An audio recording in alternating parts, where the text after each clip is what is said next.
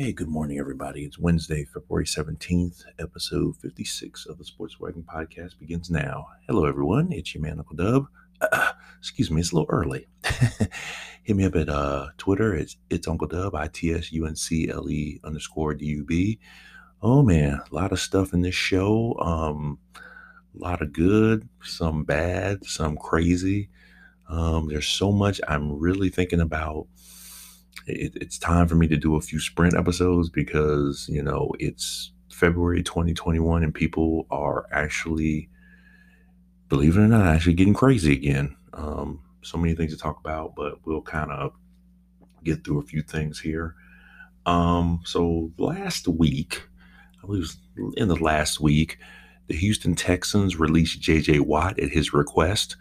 So I wrote that sentence, read it first, read it, then thought, wait, so J.J. Watt asks for a release, and Houston Texans are like, okay, sure. But Deshaun Watson's still out here, trying to get released, but okay, or get traded, but nothing fishy about that. So Watt was the 11th pick in the 2011 draft. He's a three-time NFL Defensive Player of the Year, so three straight, so from 2012 to 2015. So it's interesting his trajectory on the Texans because, he came out of, college, didn't have a lot of hype behind him. He got booed on draft night. And then, next thing you know, he goes out, he works, he does what he's supposed to do, because that's what J.J. Watt does. And he becomes the face of the franchise. Amazing. But I mean, who knew? Some knew, some didn't. But nevertheless, J.J. Watt became the face of that franchise.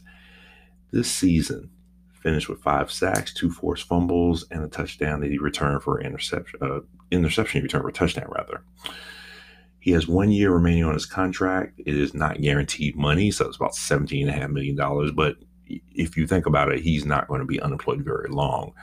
Lots of teams are showing interest. I know the Tennessee Titans have reached out to him. Mike Vrabel, their head coach, and him have a relationship. So him and Vrabel were in Houston together. So Vrabel was on the Houston staff from 14 to 17. Then, of course, there's that, well, what if he goes back home to Wisconsin? Oh, Green Bay. So Green Bay playing that 3-4 scheme would be right up his alley. There's one problem. Green Bay is in the hole as far as their salary cap money. They're about $23 million in the hole on salary cap. Then there was the whole, hey, what about Pittsburgh? Okay. His brothers TJ and Derek are both in Pittsburgh. He would be a fantastic edge rusher in Pittsburgh with Cam Hayward and Steven Truitt, that 3-man defensive line. But Pittsburgh, they're $27 million in the hole on cap deficit. So, I mean, you know how it works. These teams will make a way. They'll figure it out. But right now, all signs are kind of leading to maybe he might hit Tennessee.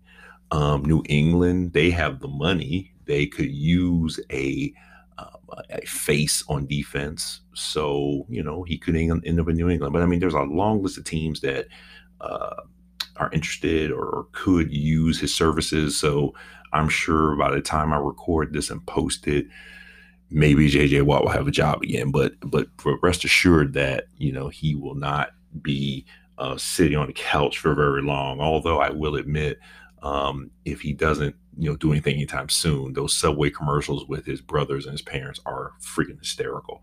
But nevertheless, he can, take some of the Subway money and, or maybe record some more Subway commercials. Although Subway, they're spending a lot of money.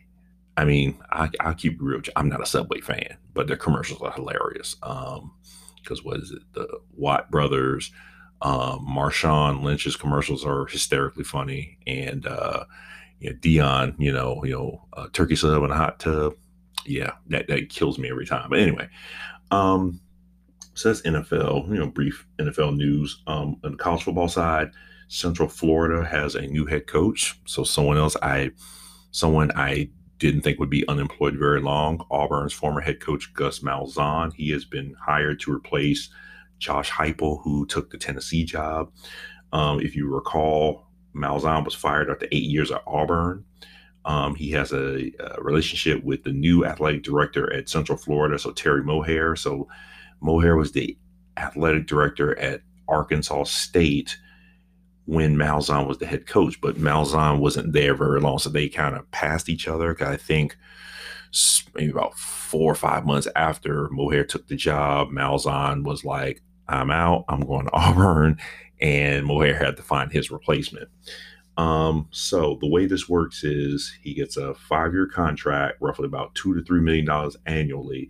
But here's the thing: he has a substantial buyout. So if he leaves prior to the end of the year, he declines about $2 million. So I'm sorry. Let me back up. My note was weird. I read that wrong. So basically, his buyout will decline $2 million per year over the next 3 years. So I think the first year's buyout is roughly about, I forget the numbers. Anyway, they're basically just hedging their bets because, again, Malzahn is a pretty hot name. Now, he got canned at Auburn. That was probably the biggest surprise of the last football season with all the firings. And so they figure, well, they hope that Central Florida isn't going to be a stepping stone for him for a bigger job. It could happen. Central Florida, I mean, look, Scott Frost rolled in there, turned them into a powerhouse. Josh Heupel kept it going. I mean, they didn't necessarily have, the same level of players, but they still were a good team, and they still have the potential to still be good.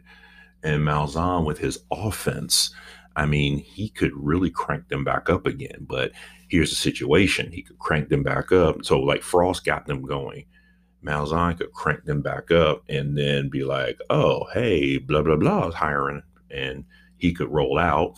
There'll be an offensive juggernaut, but he would still have to give some money back if he left. So it starts if he leaves before the end of this year. And then, as he said, it goes down $2 million, $2 million over the next 3 years. And then after 4 years, it goes down $500,000. So, I mean, they just wanted to make sure that, if he does decide to leave, that they're not going to lose a lot of money on him. So let's go to college basketball. So we're Wednesday, so the Week 13 polls came out on Monday. So just briefly go through the Week 13 polls and some of the results from the week. So there really haven't been a lot of big games this week. There's a game on tonight that's pretty big. I'll just go over that in just a moment. So for the men, Gonzaga, 59 out of 64 first place votes. They're still number one, followed by Baylor, Michigan, Ohio State, and Illinois. That's your top 5. 6 through 10 is Houston, Virginia, Alabama, Oklahoma, and Villanova. I'll get to Virginia in just a moment. On the women's side, UConn is back on top. I tell you, that Gino Auriemma, man, you could see him. He could just smell that number one spot a mile away because you saw UConn just kind of creep up. Then they had that big game last week at South Carolina. It was a really good game. But, you just knew that, okay, the winner obviously is going to, South Carolina won. They were going to hold on number one. UConn would drop a little bit, but UConn won that game. And all they did was switch spots. So UConn got 26 out of 30 first place votes. And they're number one, South Carolina 2, Louisville 3, NC State 4, Texas A&M 5. 6 through 10 is Stanford, Baylor, UCLA, Maryland, and Arizona. Maryland head coach Brenda Freese got her 500th victory at the University of Maryland. Congratulations to her. They've kind of been, ever since she won the national championship, they've kind of been, they've been consistent. They haven't been as big of a powerhouse as they once were, but they're still got some really good players. They're in the top 10. They can make a run. So some other stuff has happened with the NCAA stuff. We'll kind of get to that in a moment. From Monday night, Big Monday. So because of a canceled game, I forget what game on the men's side got canceled, You got a nice doubleheader on Monday night. You got a men's game and a women's game. So first up, that on Monday night, Virginia went to Florida State, and Florida State beats Virginia by 21, 81-60. So here's how this went down. Florida State, you've got a team with size. You got a team that can get out in transition. They can defend and they can shoot the three-pointer. So with a team that shoots the three-pointer roughly about 40%, a game, they shot 54.2%. So, I mean, they were literally shooting the ball from the steps of the state capitol in Tallahassee. I mean, they could not miss. And when you have a team that shoots that well, what do? Your defense has to extend. You extend out to the 3-point line. So you don't want to give them, too much. But what does that do? That opens up the middle. Now, what Florida State was doing, their ball reversals, their passing was really good. They found the open man, and they were hitting threes. I mean, like nobody's business.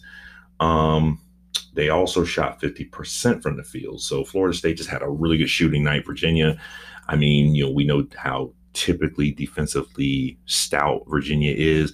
I mean, really, to be honest with you, there really isn't anything Virginia could have done defensively because Florida State was just hitting everything that they looked at.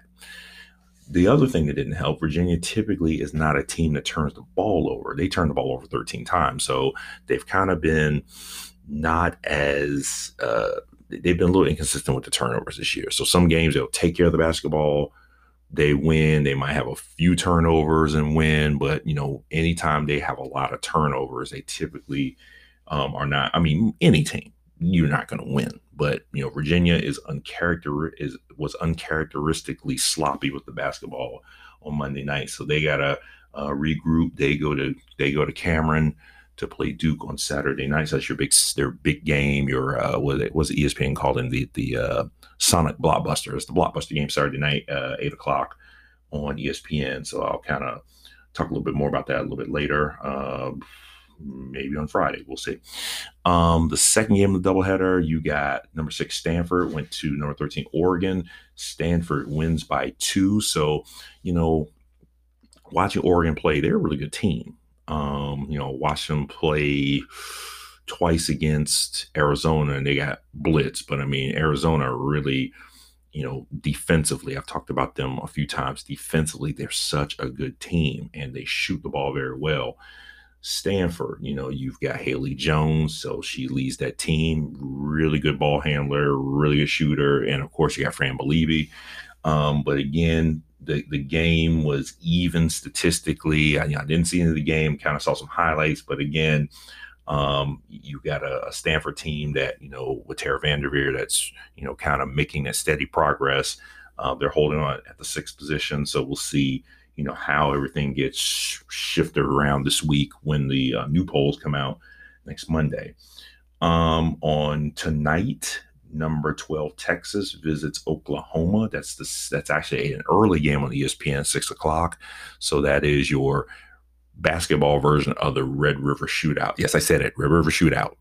Okay. It's the Red River rivalry. No. It's still the Red River Shootout. I'll say it. I'll die on that hill. Okay. So no one wants to hear your revisionist sports rivalry history. Okay. In other basketball news, Boston College fires head coach Jim Christian after 7 seasons. But BC is currently in the middle of a 3-13 season. They are currently 1-9 in the ACC. So assistant coach Scott Spinelli will be the interim head coach for the remainder of the season.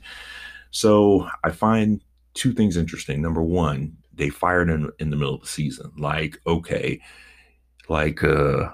Putting in an interim coach mid-season or towards the end of the season is really going to make a difference. I mean, at this point, the season for them will probably be over sometime in March. So I can't remember, the ACC has 14 teams. So essentially the way that they schedule the tournament is, I think 2 teams are odd man out. I can't remember. But anyway, they have several days of the ACC tournament. So your worst teams play first, and you have to win from Wednesday, Thursday. I mean, theoretically, if you could win the thing, you have to win games Wednesday up until Saturday. Not impossible, but hasn't been done. But if they are the team that would be the quote odd team out, then their season will be done very soon. It really wouldn't matter if they decided to. It really wouldn't matter if they decided to, you know, fire him or not. You know what I'm saying? So, you know. But anyway, also the athletic director. It's his first year at Boston College. Martin Jarmond was their AD for a number of years. He kind of, was in the process of getting BC kind of back on track in a number of ways. And he did a really good job in Chestnut Hill, but he left and took the job at UCLA. So he had to go from a situation where that was, okay, I know what's going on here. I got this athletic department back on a current track, to going to an athletic department that is, because of COVID, was swimming in debt. They had to borrow money from the university. So so he said they brought him in to kind of put the UCLA program back on good footing. So he had to kind of walk into a situation, or at least Martin Jarmond had to walk into a situation where, new basketball coach, a football coach that he kind of has to keep his eye on, because, UCLA, Chip Kelly, they're slowly turning the corner. So again, when you walk in and it's not your people that you hired, you don't really have that much loyalty to them. I mean, you're going to give them a chance, but when it's not working out, you want to bring in somebody is going to get it done. So this is what Pat Kraft's situation is. He didn't hire Christian. He knew that it wasn't good. Christian's been on the hot seat for a while. And now to pull the trigger again towards this late in the season to fire him, I think is crazy, but that's just me. So for this team, so for Christian, they haven't finished. Boston College hasn't finished above 500 in ACC in 7 years. So they're the last time they had a really good season was 2017-2018, where they had 19 wins and they went to the NIT. And it makes me wonder, is the NIT going to happen this year? I need to do some research on that, because, the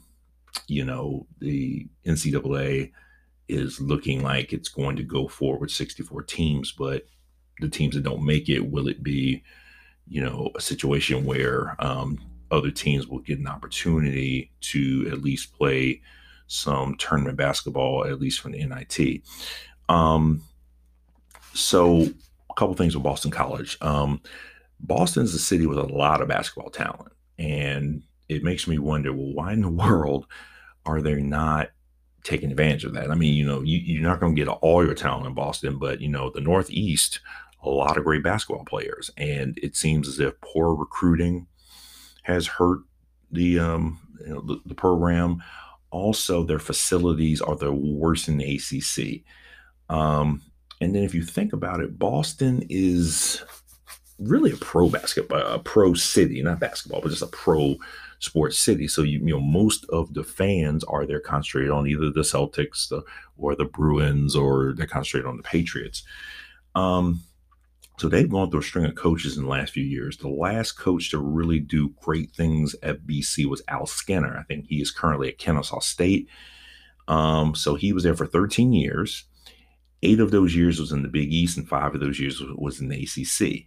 So overall, Al Skinner took them to the NCAA's 7 times. So in 13 years, they went 7 times, and once to the NIT. So in the Big East, in 8 years, he had 3 losing seasons in 8 years. So, 5 winning seasons, 3 losing seasons. Their best finish overall in the Big East was first. So in the Eastern Division of the Big East, they were first. In the ACC, he only had 2 losing seasons in 5 years. Their best finish under Skinner was 3rd place in the conference. He is the all-time winningest coach in BC history, and I believe he was let go in 2012 or something like that. So again, out of nowhere, you get your all-time winningest coach gets canned, and then they've gone through 2 coaches since then. So, of course, that with the firing, there are going to be some names that come up with it. So let me go through some of these names. So this is all the names. This is some of the names. So John Beeline, no. Of course, Beeline is a big name. He, started off at Richmond. He had the Michigan job, then he went to the Cleveland Cavaliers, which I thought was crazy, and he bombed in Cleveland. So with that, with bombing in Cleveland, what he ended up doing, he's now, I don't think he's working right now, but I believe Beeline is 68. This is a program that needs somebody there for the long haul to rebuild, and that's probably not what you're going to get with John Beeline. Kevin Willard at Seton Hall. I mean, Willard's doing a great job at Seton Hall. I mean, would he roll out from Seton Hall to BC?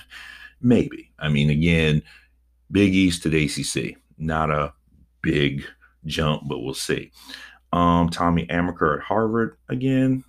I mean, he didn't have to go very far, but I mean, again, that'd be interesting that Amaker, if he made the jump, he would be back in ACC. He'd be in the ACC. That would be another Coach K, former player, former assistant, who would be coaching in the conference. So the other would be Jeff Capel. Rick Pitino, again, Pitino's kind of in the boat that Beeline's in. Plus, I mean, I don't know, some fans would probably feel some kind of way about Pitino considering all the things that happened with him at Louisville. Bobby Hurley at Arizona State. I don't know about that one because let's think about this. He's doing a pretty good job at Arizona State, but, there's been, a lot of, talk about, okay, well, Coach K, he's 74 now. The time is coming. He's going to retire at some point. Maybe Bobby Hurley stays Arizona State. He could get the call when Coach K decides to retire to come home and take over Duke. So maybe Bobby Hurley stays home, stays put for right now. Porter Moser at Loyola Chicago. He's a Midwest guy. So, I mean, his name comes up with most jobs that come up because of the work that he's done. Took Loyola Chicago to the Final Four a few years ago. But, I mean, I don't see that happening. I think that let's just throw his name in the mix because we can. Some other names, Mike Rose from Virginia Commonwealth, Randy Bennett from St. Mary's College, Frank Martin. So Frank Martin was an assistant at Northeastern. His wife went to UMass, so he knows the area. He's familiar with the recruiting territory. I mean, there's some potential there. Here's a name that maybe most people aren't thinking about, and when I saw it, I was like, oh, makes sense. James Jones from Yale. So he's 56. He's the 3-time Ivy League Coach of the Year. He won the 2019 Ivy tournament at Yale, and they're the 5-time regular season champions. Very, very impressive coach. I think maybe was it 20 couple of years ago, Yale made a little run in the tournament, and Jones really got a lot of attention.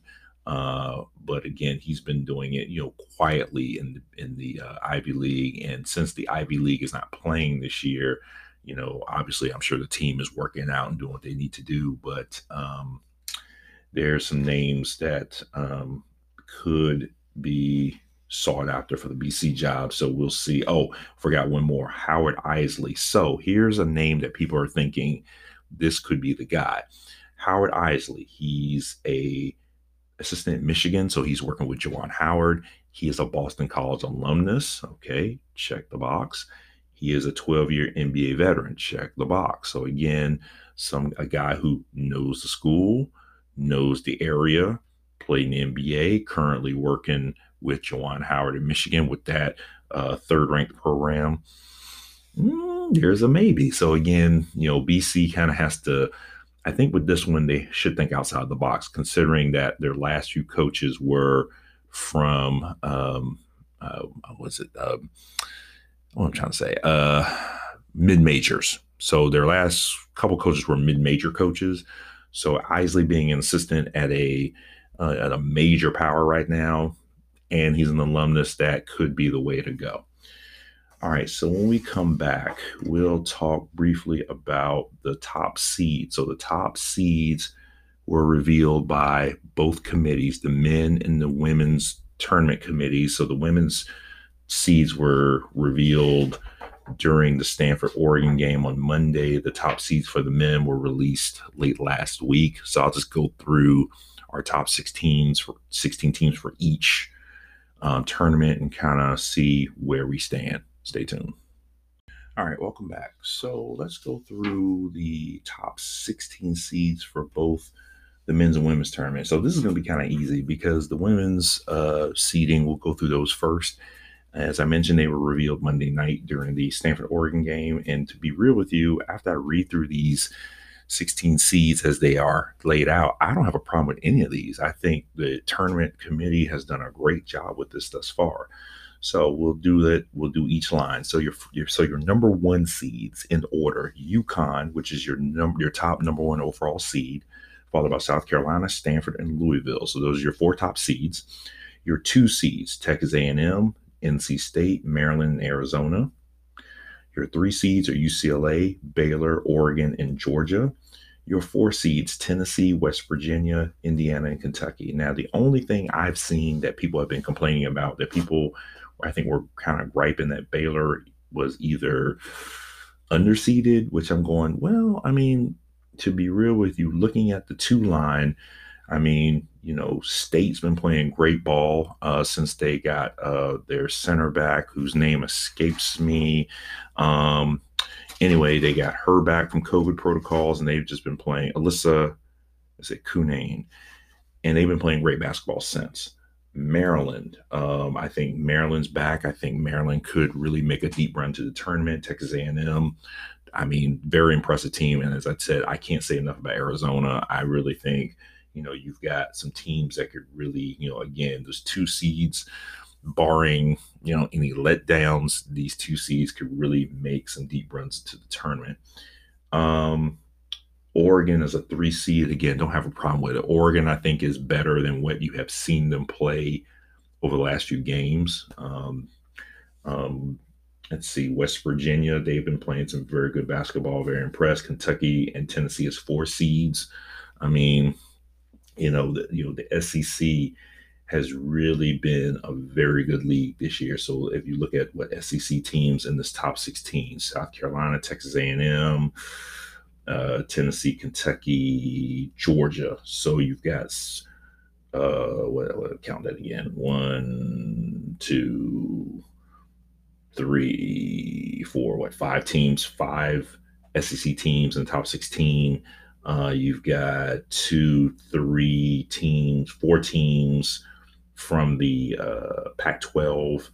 I think I see only two ACC teams. Nevertheless, I mean, the conference distribution is not bad here. I mean, the Big Ten is Maryland, and then you have Baylor. Big Ten is Maryland and Indiana. You got Baylor and West Virginia from the Big 12. I'm sure I'm forgetting somebody. Nevertheless, you see the distribution of those top 16 teams kind of tells you, how the conferences have been stacked this season. So with the women's seeds so far, I have no problems with any of these. I mean, Baylor, I think they have time to kind of make a case for either a higher seeding or, all this is going to slide as the season comes to a crescendo because we're in the middle of February. The women's tournaments will be starting very soon. So some of these women's tournaments will be played prior to the men's tournaments or around the same time. But nevertheless, this is not done, but this kind of gives you a glimpse as to, if the tournament started tomorrow, how the seeding would play out. On the men's side, I have some problems. Well, not too many problems, but there's one in particular, and it kind of played out on Monday night. So here's go to your number one seeds. So your top seeds: Gonzaga, Baylor, Michigan, and Ohio State. So your Gonzaga is your overall number one seed, but the committee stated that their number one, it's a very razor thin margin that Gonzaga is the top seed over Baylor, the number one overall seed, which I found that interesting. To me, as I've said before, Gonzaga, it's their tournament to lose. Guys like Jay Billis and some of these other talking heads, they're like, I'll take the field, which I can totally see that because, when you get 64 teams, you're the best, you've been the best team in the country all season. You have 64 teams. This could go any different direction. So for me, if Gonzaga doesn't win it this year, I don't know when they're going to win it, because again, this is a team that, to me, they can be stopped. The question is who's going to stop them, because it would have to be, Drew Timmy is, doing, he had a really big game a few nights ago. I think they played San Francisco. Um, Corey Kispert, let me tell you something. Kispert would have to have the worst night of his life, and then the other guys would have to rally around him to win. Because again, Kispert fires up shots from downtown Spokane and hits them joints every time. He cannot freaking miss. Not to say he does. I mean, he misses, but I mean, I don't think I've seen him shoot that good in a long time. Your 2 seeds, Illinois, Villanova, Alabama, Houston. Your 3 seeds are Virginia, West Virginia, Tennessee, and Oklahoma. Your 4 seeds are Iowa, Texas Tech, Texas, and Missouri. Now, before Monday night, when I saw this and I saw Virginia on the 3 line, I said, no, let's jot Virginia down. Virginia's not a 3 seed. Now, people will make the argument that they got blitzed at Florida State and they're not a 3 seed. Going back to the game, like I said, Florida State just shot unusually well. You can't really stop that. If the team is hitting shots, what are you going to do? You can't stop it. But take that off the table. Even before that game, Virginia's not a 3 seed. Frankly, I would push Texas Tech up to the 3 line. Virginia, to me, I would say 5 seed, maybe a 6. 4, I would put them 4, 5, 6. Either I would switch Texas Tech and Virginia, push Virginia to the 4 line, maybe a 5 seed. I mean, that's just me.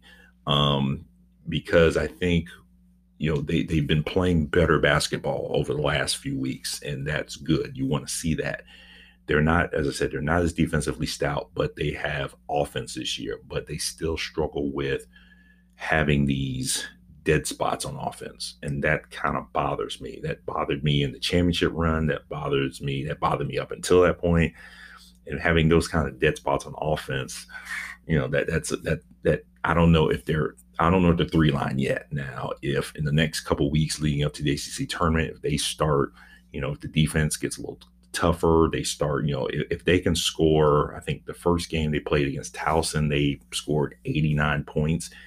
If they can score in buckets like that and clamp down on defense, and then really it would have to be kind of more the, give me just a little bit more defense to kind of keep the other team at bay. I mean, they're not going to blow teams out, but give me enough defense to slow the other team down and score some points.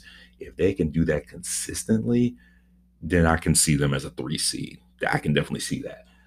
Then what'll happen is if they did that, then they, you'd have maybe, you'd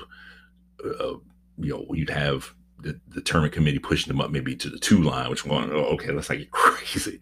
But I don't see them as a 3 seed right now. That's just me. The rest of these teams, again, the 1 seeds make sense. The 2 seeds make sense. Like I said, switch Virginia and Texas Tech in that 3-4 line. Texas and Oklahoma, they'll play tonight, so we'll see how that goes. I mean, Texas is the higher ranked team. Oklahoma's on the 3 line. I think I can agree with that. I had Texas early on, still making a run. I think they can, but I don't think they are on that level. I think Oklahoma's the better team right now, from a seeding standpoint. So that's my only problem with the men's side seeding. Just, Virginia, I mean, as a 3 seed, I don't think I'm seeing that. One note from the tournament, the NCAA is hoping to have limited fan attendance for the tournament. So the tournament is in Indianapolis. So I think the rules in Indiana are a little different. So we'll see how that goes. I don't know. I don't think anything has been fleshed out on that for those details. The tournament has basically made a statement that 1 positive test, quote, should not eliminate teams from the tournament.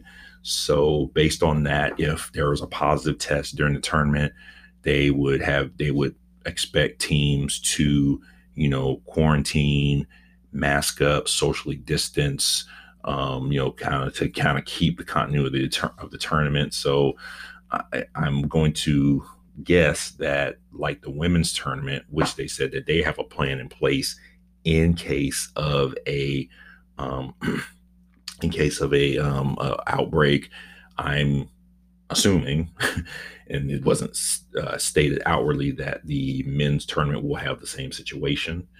But nevertheless, and I think with the women's tournament, they also mentioned that they would expect there to be 7 days of negative COVID tests. So if the women's tournament have these procedures in place, my guess would be the men's tournament, I hope, are mirroring that. But nothing was said expressly. But I'm sure that more information will come out as we get closer to Selection Sunday. So Selection Sunday is March 14th. 4 days from then, the 18th of March will be the first four. So there are 60 teams, what, 66, 7, 8, or 60, your bottom four teams. So those last four, it's actually a field of 68, if you recall. They will play their first four games. They used to do it in Dayton. I'm sure they'll probably do it somewhere in Indiana, probably in probably Assembly Hall or somewhere like that. And as we mentioned, the tournament is in Indianapolis, so I think the Final Four will be at Lucas Oil Stadium in Indianapolis. So with the time I have left, I mean, there's two other topics I want to get to, but again, I think I want to save one of these for a separate show, maybe do a sprint episode, because I saw this and it's just another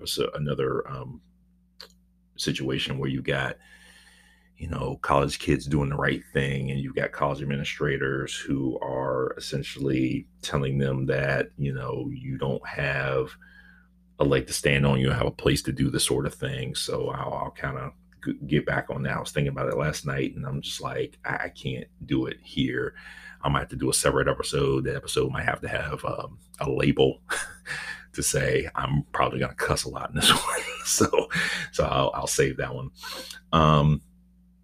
The last thing I want to talk about is Jalen Johnson. So he's a highly touted freshman at Duke. He's a one and done. He recently, last couple days, I think on Monday night, I think the news came out that he has decided to opt out of the remainder of the season at Duke. So he is preparing for the NBA draft. And of course, you know how this works, that the talking heads, there's one tweet that circulated around Twitter about Jalen Johnson, and it's like, oh, he's not opting out, what he's doing is quitting. And I'm just like, really? So listen, let's talk about this for a second. So first of all, if you're so concerned about this young man, why do you care what he does now? These guys, these young men on the men's side, these young women on the women's side, I mean, in general, they are all playing sports in the middle of a pandemic. So where's your concern about them playing sports in the pandemic? You got a lot to say when this guy decides that, number one, it's going to be better for me to spend my time preparing for the NBA draft, because he went to Duke for that, that one season. The one and done thing has just been something that has, I'm not crazy about it, but I mean, I get it. But, Duke is having an uncharacteristically not good season. I mean, I think they're 9-8 or something like that. And there's a possibility they're not going to go to the NCAA tournament. So why should he be out there potentially to hurt himself, mess up his draft chances? I mean, Coach K, outwardly, as far as we know, ain't mad about it. He understands. So why are the journalists and the talking heads? I haven't heard all the talking heads. There was just one tweet that just went around that people just like jumped on, but I'd be interested to see what the overall general reaction is amongst the talking heads. I'm sure your friends on Fox Sports 1 will have plenty to say about this. Maybe not Shannon Sharp, but maybe, his partner or the other guy, but But it's interesting to me how, we have very little concern for these athletes in the middle of all of this, because it's not so much they're playing in a pandemic. There's just so much isolation that's happening because of the pandemic. They're not really getting a full collegiate experience because of the pandemic. And, we want to jump on this kid because he feels that it's better for him to look forward as opposed to living in the moment. Because again, remember when, Zion blew out his shoe and fell out during against UNC when he was at Duke, and people, the whole. I mean, if you were not a Duke fan, you gasp. You had to have. If you didn't, you have no soul. I mean, he fell and he grabbed his knee, and people were like, "Are you kidding me?" And that was scary. So he thinks that, and rightfully so, that it'd be better for him to just step aside and focus on his next step in the journey. And, Duke will go on without him. They'll be fine. I mean, what if they don't go to the tournament this year? Okay, great. They've got more talent coming in next year. They've got veteran guys coming back. I mean, they're not going to have as abysmal of a season as Carolina did last year, but Carolina's turned the corner. They're better. Um, you know, there's a chance, like the Duke's chances are hanging by a thread right now. So with that, I say to Jalen Johnson, hey man, do what you got to do. I get it. If Duke was 17-0, this wouldn't be a conversation because, or maybe it would be. I don't know. I mean, maybe because of the pandemic, he could have changed his mind and said, well, you know what? I don't want to be out here on the road, potentially getting exposed to COVID. I mean, I don't know. It's just, we don't know because we're where we are. I say to myself quite often, we really shouldn't even be in the situation, but why we're here. And it is just sad that we have to endure this. But even when we come out of this, there's so much more that we're going to have to endure from a political standpoint, because it's the politics that got us here. It's the politics that kind of keeps us here. And it kind of goes into the other topic that I didn't want to get into, and I'm not going to get into it, but, it's just, the politics that exists in our country today. We're, sports and politics go together always. But then there's some who will tell you that they don't belong together. But that same person that tells you that will be the same person that will be playing a sport, spouting off their politics, but their politics are typically racially tinged, but yet will criticize the person who is attacking the very structures that build on that type of racially tinged politics. But back to kind of my point here that, we really don't show a lot of concern for these young people in the middle of all this. We should be showing a little more concern. I mean, like I said, I'm just all for the fact that we shouldn't be playing, but we are, and we know why. Because let's face it, the sports leagues, the NCAA, it's about money. It always has been. Wanting to reopen schools, it's about money. It's about, okay, well, I want my kid to be in school because I don't want to deal with my kid. I want a babysitter. Okay, sad but true. I mean, if you're one of those people that's for opening schools, then you're the problem. Simple. But we really need to do a better job of supporting these young people now. And then when this thing is over, we need to do a better job of supporting them when they return back to normal. Because, we talk all this, oh, these kids need our support. Well, you're not supporting them when things were normal. So why do you care about them now? So to feign this, oh, he's quitting, he's soft, and blah, blah, blah. I mean, stop it. Just stop it. I mean, he is protecting his investment, the investment that he's put in himself, the investment his family and his friends have put in him. You know, the Duke program will be fine. The Duke program has been okay and it will continue to be okay. So with that said, congrats to or congrats to him, all the best to him. He'll make a fine pro, but we really got to do better when we want to cast these dispersions on these young people who are just making adult decisions, because that's what you do. You make adult decisions and you move forward. We make decisions every day. We make a decision, we live with it. He's going to make a decision to not play the rest of his college career, and he's got to live with it. And I'm sure he's going to be just fine.